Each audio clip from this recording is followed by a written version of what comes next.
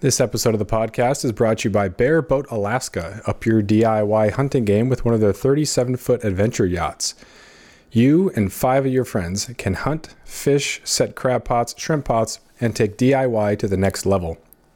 Bear Boat Alaska is locally owned by a Ketchikan resident who lives here year-round.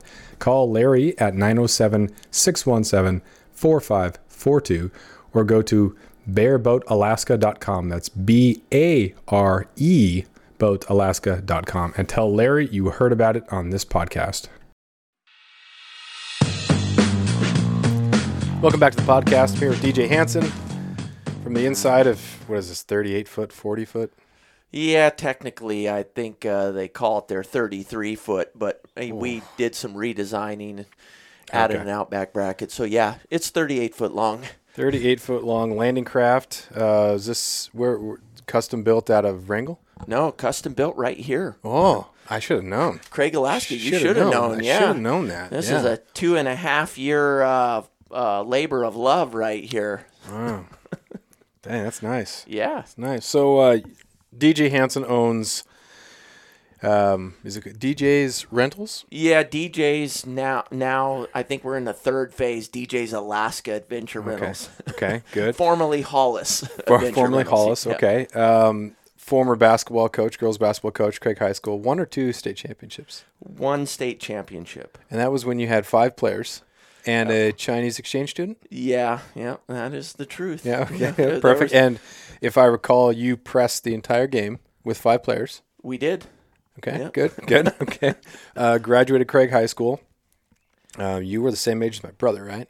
Yes. Yeah. So your senior, that was the regions my freshman year. When you were a senior, when we had one of our starters break their leg during pregame warm-ups. You did.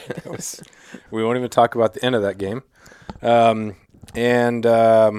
You're born and raised here? Yes. Yeah, Okay. I was, of course, born in Ketchikan, but I've been on the island since 76. So. Okay, nice. Yeah. Nice. So I want to actually start with the basketball thing a little bit. We were just talking off air about how important it is to be part of the community in small communities. When you were in high school, and as I was in high school too, Craig was like the fastest growing city per capita in Alaska, but still pretty small. Klawock, very small, so you have these small communities. If you aren't part of it, then it can be a very lonely, isolated place.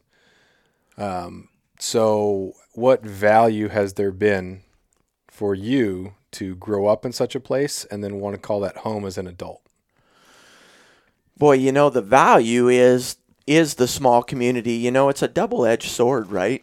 In a small community, there are people that know you very well, so you can get a lot of support, but then there are people that know you very well. And sometimes it can seem daunting because, in a small community, everybody waves. Everybody does those things. And then when somebody doesn't wave or, or somebody, it can just go sharply the other way. But, I knew at a young age that I wanted to raise my family here because of all the support we had growing up here. There was a lot of, life was great, right? You had good friends. The community was great. The school system was especially outstanding to me. And I knew I wanted my kids to have that same experience.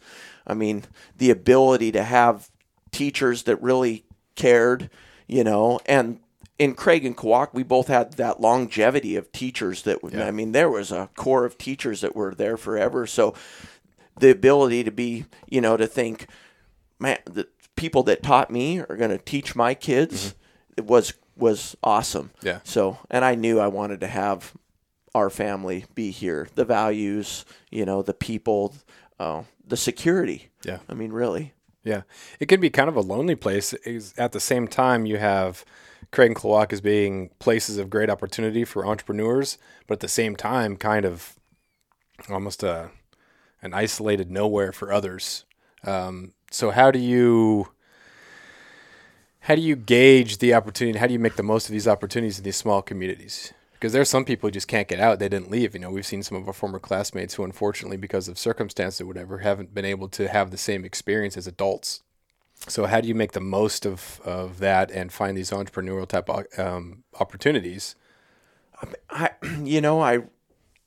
That's really hard to talk about where someone else is coming from, you know. I mean, from my own experience, how I got a lot of these opportunities is the self motivation I had. I mean, you would be surprised what motivates some people, you know. So, and I never. One of the things that I was really blessed, I think, to have is I never in my life wanted to be like somebody else. I never looked out and said, hey, I want to be as rich as this guy, or hey, I want to be as successful as this guy. I just wanted to be me. Yeah. I wanted to push myself as far as I could push myself and, you know, and hope something good happens. Now, did I get opportunities that other people may not get? In all honesty, if anybody could have what I have, if they wanted it. I come from, you know, not nowhere, but in the trenches, you know. I just Ann and I started having kids. My wife and I started having kids pretty young, so I had to get motivated real quick. Yeah. So, and I think everybody has that point where they get to choose, right? And I know everybody didn't grow up the same way. My parents were very supportive, so I had very supportive parents, and I got to see hard work firsthand, you know. So my dad grew up in the logging industry here. I mean, he was logging since he was 14 years old. So he worked hard, and my mom especially was a very hard worker too. And, you know, so I got to see that growing up, and that, you know, in our household, if you didn't work, then you weren't pulling your load. So, you know, but I got a lot of opportunities. They gave me a lot of opportunities outside of that, you know, especially with basketball, you know, and traveling and doing those types of things, which was awesome. Yeah. So how difficult was it to step away from coaching basketball? Because I know you put a lot of time and effort into it, and small communities rely on people to step up. And then there can be this feeling of guilt when you do step away because, well, you've done this for so long, and what about this group? My kid's a freshman, or, you know, just 4 more years or just 3 more years. And the last year that I was an assistant coach for Kelly over in Ketchikan, there was going to be a great group of seniors and a great group of freshmen. There's no perfect time to step away from it. So how do you make that decision, be at peace with it, and not feel guilted by people who maybe want you to hang on longer? You know what? I probably would have retired 4 times over if I wasn't such a people pleaser. I'm telling you right now, man, the guilt is something else. And I'm driven. The one thing I'm driven by is anxiety. And my anxiety is that if I don't please somebody, I mean, that's been my life. My drive in life is the anxiety that I could disappoint somebody. Really, that's got me to where I am today. That whole thing. So yeah, choosing a time to step away, like you said. I mean, every year there's a potential for the greatness, you know, and that's what. But that's what I loved about basketball in general, right? It didn't matter. The beginning of the year didn't matter to me. It was that potential in those kids, you know, to try to wring out the greatest potential in the group you had in the time you had them.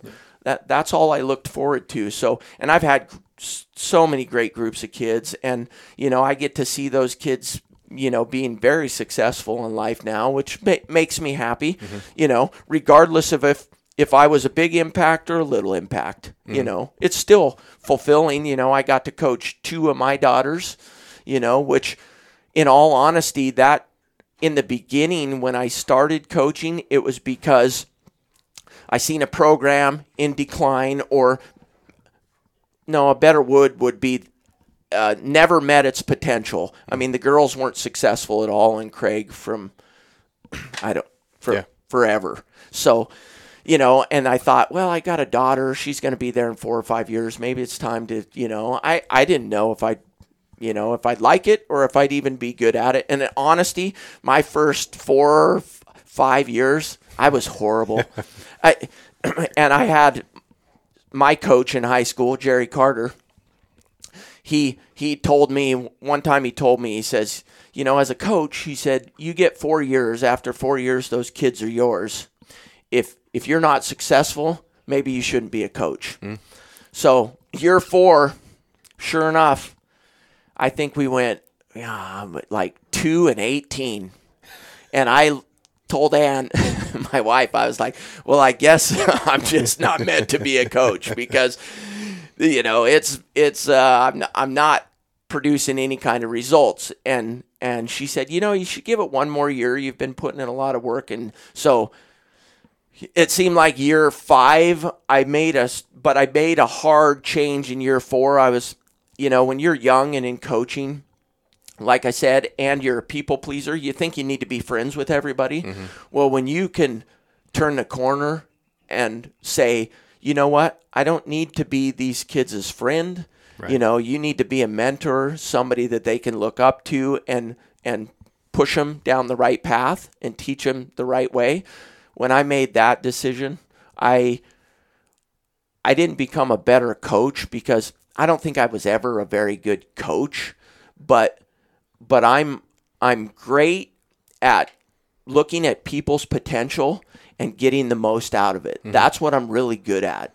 So I was able after that to see these kids for who they were and then push them in the direction to get the most potential out of them and push them to do their best. Yeah. And once I learned how to do that, the program became very successful. And also, you have to have people behind you. You have to have parents behind you. Right. You have to have your family behind you. A lot of things have to go on to do that. So, I mean, it was definitely a highlight. I love coaching. Today I miss coaching, I can see the struggle in kids' eyes and I can, you can help, but eventually you have to, I don't want to say it's not a young person's game, but it's a person that's more motivated than I am. You have to spend, 9 months a year doing that to be successful. Yeah. So, yeah, it's definitely become a year-round thing. Yeah. That finding the individual drive or the individuality in that person is so important in teaching too. And I think being in the small communities where you have smaller classes, you have these teachers who saw that, okay, this person's not going to go off to college.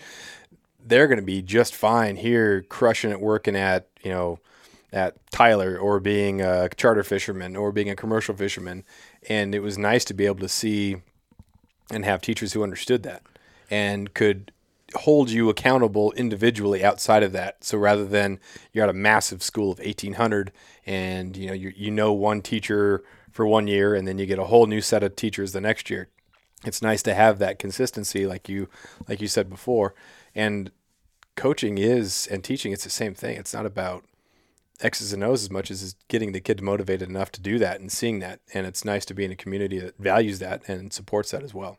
Oh yeah. We've had great support for that, and you're seeing we got to a point where it got a little bit of tougher for these kids. You could see they were coming out of high school and maybe flailing a little bit, but now, it seems like we've turned a corner, and I don't know if that's because you're seeing, the labor market really decline, especially in, high-end jobs, electricians and plumbers and those types of things.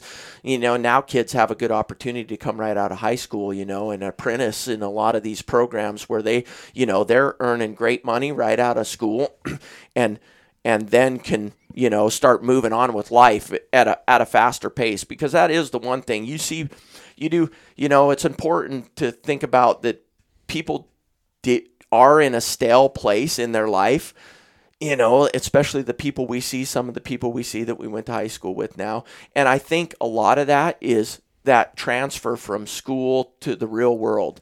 If you don't get out on a pace, a little bit of I don't want to say you have to sprint out of the block, but you have to be, you have to come out at a little bit of a pace or you're going to be behind. Yeah. And then you're looking around you, and the way people are now, especially with social media, they're always chasing something. Yeah. So if you don't come out with a little bit of pace now, you get down on yourself because you're not where X and O is, and you get to see this person doing that, and you think but there's something there. Just find it. There is. There's so many opportunities here, and we're seeing a lot more. Just economically, if you go out and you get and leverage some level of education to be able to come back and make the most of that, go to a 2-year or go to a 9-month apprenticeship program or something like that. And around here, there's so many people who are able to apprentice, and you even have, John Rowan have people with carve with him. We're at a time in our culture now where you can make a living as a native artist. I mean, there's so many opportunities for that, and just connecting people with that value. Outside of logging was kind of the big thing. You talked about your dad being a logger, and that's one of the major differences I've seen since I was in high school and growing up, where it was, logging communities. Thornbury was a logging community. Kaufman Cove, logging community, and Klawock and Craig were definitely impacted by that too. And so when logging declined quite a bit, people had to kind of pivot to new things. So how would you compare the economic opportunities now to when you were growing up or in high school? Well, we talk about that all the time with the buddies, the group of us, because when we all got out of high school, it's like your rite of passage, right? Most of us either did what our dads had done before as a summer job, or for a couple years. Me, for example, I went off to school. But every summer I'd come back and I'd go out and work in the woods. Mm-hmm. I'd go set chokers for that's how I paid for school. So, we were doing that for 13. I think I made like $13 an hour. Well, now kids can get out of high school and go to work for, AP&T or, as an apprenticeship, and make, $25-$30 an hour. Mm-hmm. It's crazy that these kids can get out and have all this opportunity. And we had opportunity, but ours was, on a much smaller scale. Yeah. I mean, there was still a lot. You could do anything you want to do. When we got out of high school, we could have picked anything we wanted to do, really, if that's what we wanted to do. Mm-hmm. Now I just think these kids have it's even broader. The island is, small business is becoming a pretty big thing on the island, and tourism is becoming a pretty big industry on the island too also, and so we're seeing growth in all those areas, which means growth in, every other area, because I don't care what the state of Alaska says, population decline we've been in, just look at the people that are here in the summer. And most of these people own homes here. They just don't call themselves residents. Yeah. I mean, this island has got to be double, It's crazy. Yeah, in population. But that's not what we're seeing. No. So in I don't know what it's going to be, 10 or 15 years, you're going to see this big boom, this big population increase, because the people that all own summer homes here are going to retire here. Mm-hmm. And then they're going to say, oh, we're in a population boom. No, it's been here. It's been set up, put in motion long before. Yeah, it's been in motion. So that all creates jobs. I mean, and jobs that you can't really see on paper, so. Well, it's interesting, too, because it's dispersed throughout Prince of Wales. I was listening to a couple of guys on the ferry talk about their properties in Knockety, and I thought, Knockety, if someone would have told me that Knockety would be, a hotbed for real estate when I was in high school, I thought, dude, you're crazy. But Knockety has space and land. Craig, when it was expanding out St. Nick, because that was pretty much where the land was, and now we're seeing that we were talking about this before, there's homes all the way around St. Nick. Klawock has some space, but not a ton. Knockety has space. Kaufman has space.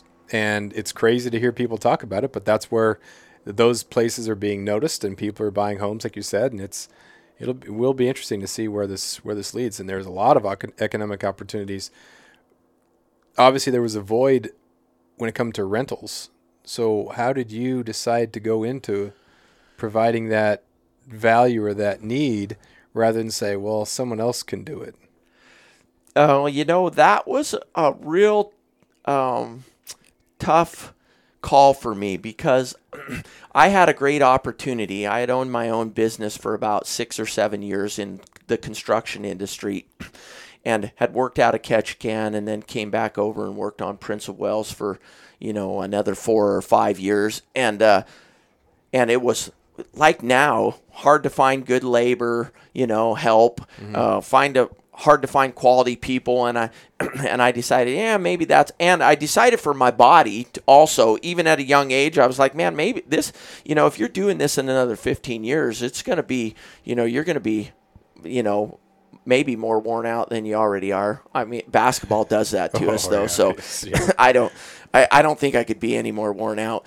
So I got a great opportunity with Tyler Rental to step in there and go to work. And within a couple of years, I had the opportunity to manage there. And I ended up being there for 13 years. And boy, that gave me some good insight to managing a rental company. Mm-hmm. So after about 13 years of putting in about 2,800 or 3,000 hours a year of work, I decided that I needed to take a break. So, I quit Tyler Rental, and I honestly didn't know what I was going to do. I had just finished building my landing craft. I had a little bit of opportunity there, but I honestly was just like, I need to spend more time with my kids and my family. So I decided to step away, and a good friend of mine, Darren, who owned Hollis Adventure Rentals, within 2 days said, hey, I heard that you were taking a break. He said, would you be interested in running the car rental business? And I instantly said, nope, because we had rented vehicles at Tyler Rental, and it was one of my least favorite things to do, just because you're on a remote island. Mm-hmm. People are using this equipment in a way that, they're hunting, they're fishing, mm-hmm. they're doing all the things we love to do. On logging roads. Roads with alder everywhere. Yeah. Everything's overgrown. I mean, every rig we had was pinstriped. I was like, oh, this is I just can't. It'd be too much. So I was like, nah, I don't think so. And, and then I went home and I thought about it, and I thought, you know what? Let's do it for a year, because maybe it's, so yeah. I called Darren up, and he said, okay. So I kind of weaned into, managing that. And then within a year, I had purchased the company, and then we started to, and basically it was me, and I had some help out of Hollis, Arthur, who was great help. So it was just the two of us doing it for 3 years. I didn't have the family involved at all. It was mm-hmm. just me and one other guy, and Darren would come in and help me out when I needed it. So, and it was one heck of an adventure, I had a lot of fun, but what I liked about it most is the people. I met some great people. I bet. And man, we had so many good people coming here. And yeah, there's not so good eggs. And yeah. And I've got some stories of some rentals that have gone so wrong. It's not even funny. I think I'm going to write a book after it's all over, because I've had vehicles shot, and I've had I've had all kinds of things. So wow. There's some great stories, but and again, I'm such a people pleaser that it's one of those things that when you start something like this, and there's such a customer base and a return customer base. Mm-hmm. When I took the business over, there were people that had been renting from him for 10 years. Well, so now you've got those people, along with, of course, the people that now you have things in common with that now come up. So you create this whole other group that are friends but renters, So now you have this whole pool of people that you're like, you do not want to let down. So that motivates you to keep the rental going. And in my case, it motivates me to grow, right? Because the people that you don't want to let down, they're like, well, it'd be nice if you had this, or it'd be nice if we didn't have to go somewhere for this, or there's not this on the island. So it doesn't really boil down to like money. Like, you want to be able to make money doing stuff. You have to. You have to keep it going. But sometimes, you have to do things just to, add it in the mix, just to keep people happy and coming back. So, I mean, that's been the great part about it. And you know, so I think that's the Tyler rental thing helped me really navigate this real well, because I had a vast amount of rental knowledge that was given to me through that company. Randy and Charlie and Tracy, they were great to me. So I got to learn an awful lot from them. And then I got to turn around and use it in my own business. And I knew one of the reasons why I thought, yeah, I want to do this. When I left Tyler Rental, my whole game plan was to work 6 months a year. I'm going to get a job, I don't care what it is, where I work 6 months a year of hard work, because I really believe if you have a window in front of you and you just go, yeah, I got to work hard for 6 months. I'm going to work 14 hours a day for 6 months. Anything's doable. Mm-hmm. That's the way I've got anything I own in my life. It doesn't matter if it's property or business. I dig a hole, and then I go, all I have to do is work as hard as I possibly can for X amount of time, and then I'll be out of the hole. There you go. So if you can do that, you know, and you bet on yourself and know your limitations, you can pretty much accomplish anything. Yeah. So you dug yourself a rental hole that you dug out of, and then you decided to dig yourself a boat rental hole, which seems like a hole that is a whole new level of issues and problems. Someone's breakdown or gets a flat tire on the side of the road, that's one thing, but now you got boat rental. So what's the difference, and how has that been a unique stress renting boats now? All of it's stressful. I mean, in all honesty, the boat rental's different. The uniqueness of our business is we talk to everybody we rent to. We don't text everybody we rent to. We don't just email everybody we rent to. We try, at least on the first interaction, we try to have a conversation, because there is a lot of value in conversation about their knowledge, you know, what they can and can't do, what their expectations of Prince of Wales are. You know, most people's expectations of Prince of Wales are zero. They just think they can show up here and do all these things. Yeah. You know, and the biggest thing is, like, we have so many people that want to rent from us, and they don't even know how to get here. You know, so I mean, we're basically, we start from the beginning, and pretty much just, you know, a lot of people, we just kind of lead them through the whole how to get here, where the options to getting over to the island and all those things. So in the boat rental world, that helped, because I still talk to everybody before we even rent them a boat. I gauge their experience in a boat, right? So I can tell them what I would let them rent from us. And I'll be honest, you can't just come here and rent something from us. You can't get online and just rent something from us. You have to talk to me. Yeah. I'm not going to put somebody in a position where they could, you know, be in danger. I don't want to do that. So with the boat rental thing, it's just being real hands-on. We talk constantly, even after they get here for the rental. I meet them at the boats. We go over everything, and then we discuss weather, and I'll look at everything, and then I'll text them that night and say, here's where you should maybe go, or maybe you shouldn't even go out, you know. And I try to be so flexible with that. You know, we get a lot of people that want to rent for a week, you know, and so we have a rental rate for a week. But if the weather's bad, I'm not charging you for a week. I mean, I don't want you out there. I don't want you pushing it thinking, well, I'm paying for this boat, so we got to be out on the water doing something. What fun is that? Yeah. I mean, and that's just, you know, so there's those things. And we've had boats, you know, we've had people run out of gas out in the middle of anywhere. We've had lower units ripped off the bottom of the boats. We had all kinds of things. But in all honesty, when I was building this landing craft, and then we started talking about the car rental business, he had a skiff, you know, but I was already thinking in my mind about expanding, and then thought this landing craft would be great support for a boat rental business. Yeah. So I can pretty much go out and, you know, pick anybody up, drop anything off, and do those types of things. So yeah, the landing craft has turned into one heck of a blessing for us. So Yeah, that's nice. Yeah, it's some of the things that people don't know about, if they check the weather, like this weekend's supposed to be super, super nice and sunny and beautiful, but out on the water could be a totally different experience because a lot of times you get that north wind, which is why it's clear and sunny.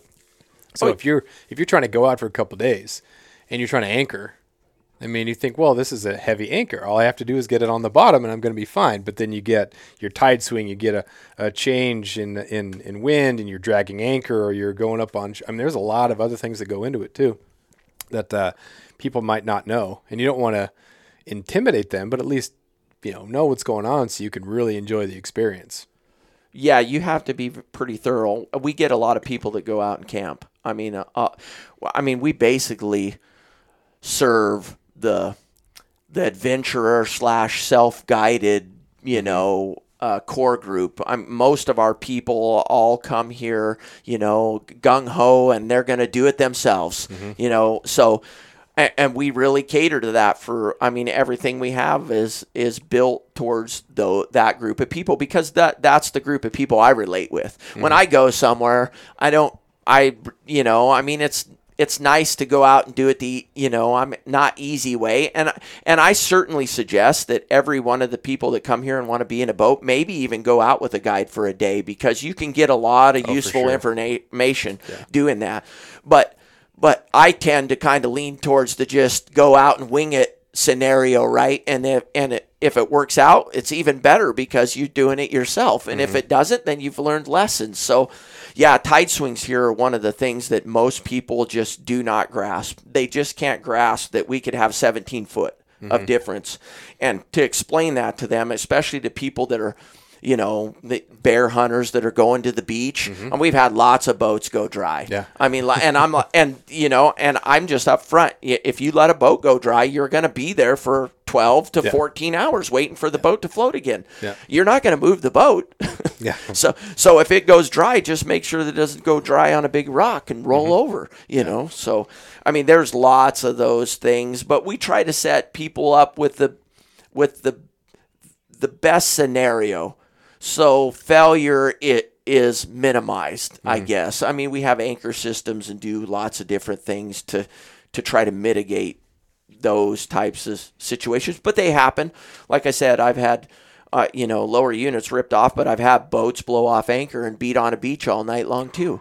So, I mean, I've had all those things have happened. Yeah. So. And that's the thing, too, that happens to people who've been up here for a long time, too. Like, it's the wind changes or you don't get the anchorage right or you don't get the hook embedded. And, like, those sort of things happen to people who've been here their whole lives.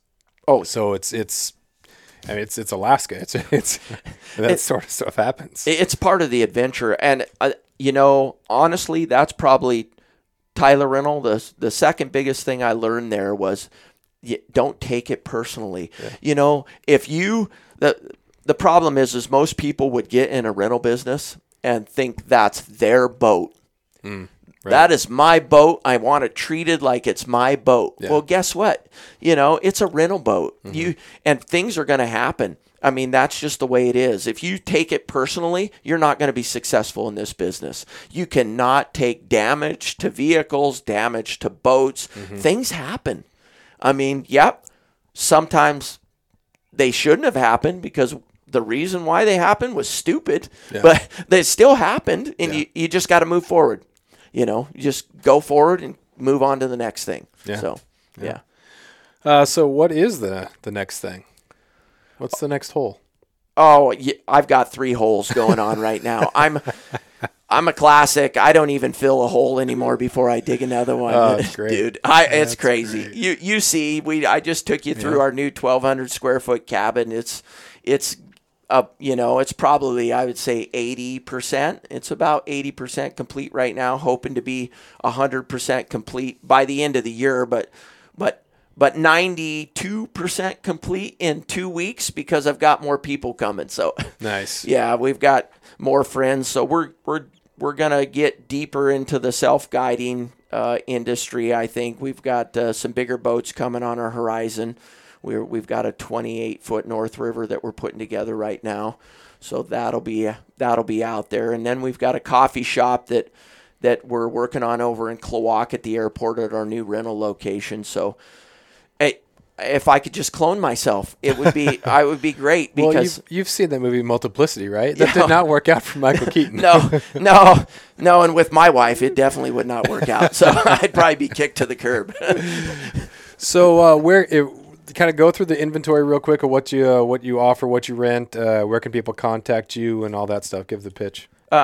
Perfect, awesome. Well, they can. I definitely say reach out to us online first. Go to our website, harentals.com.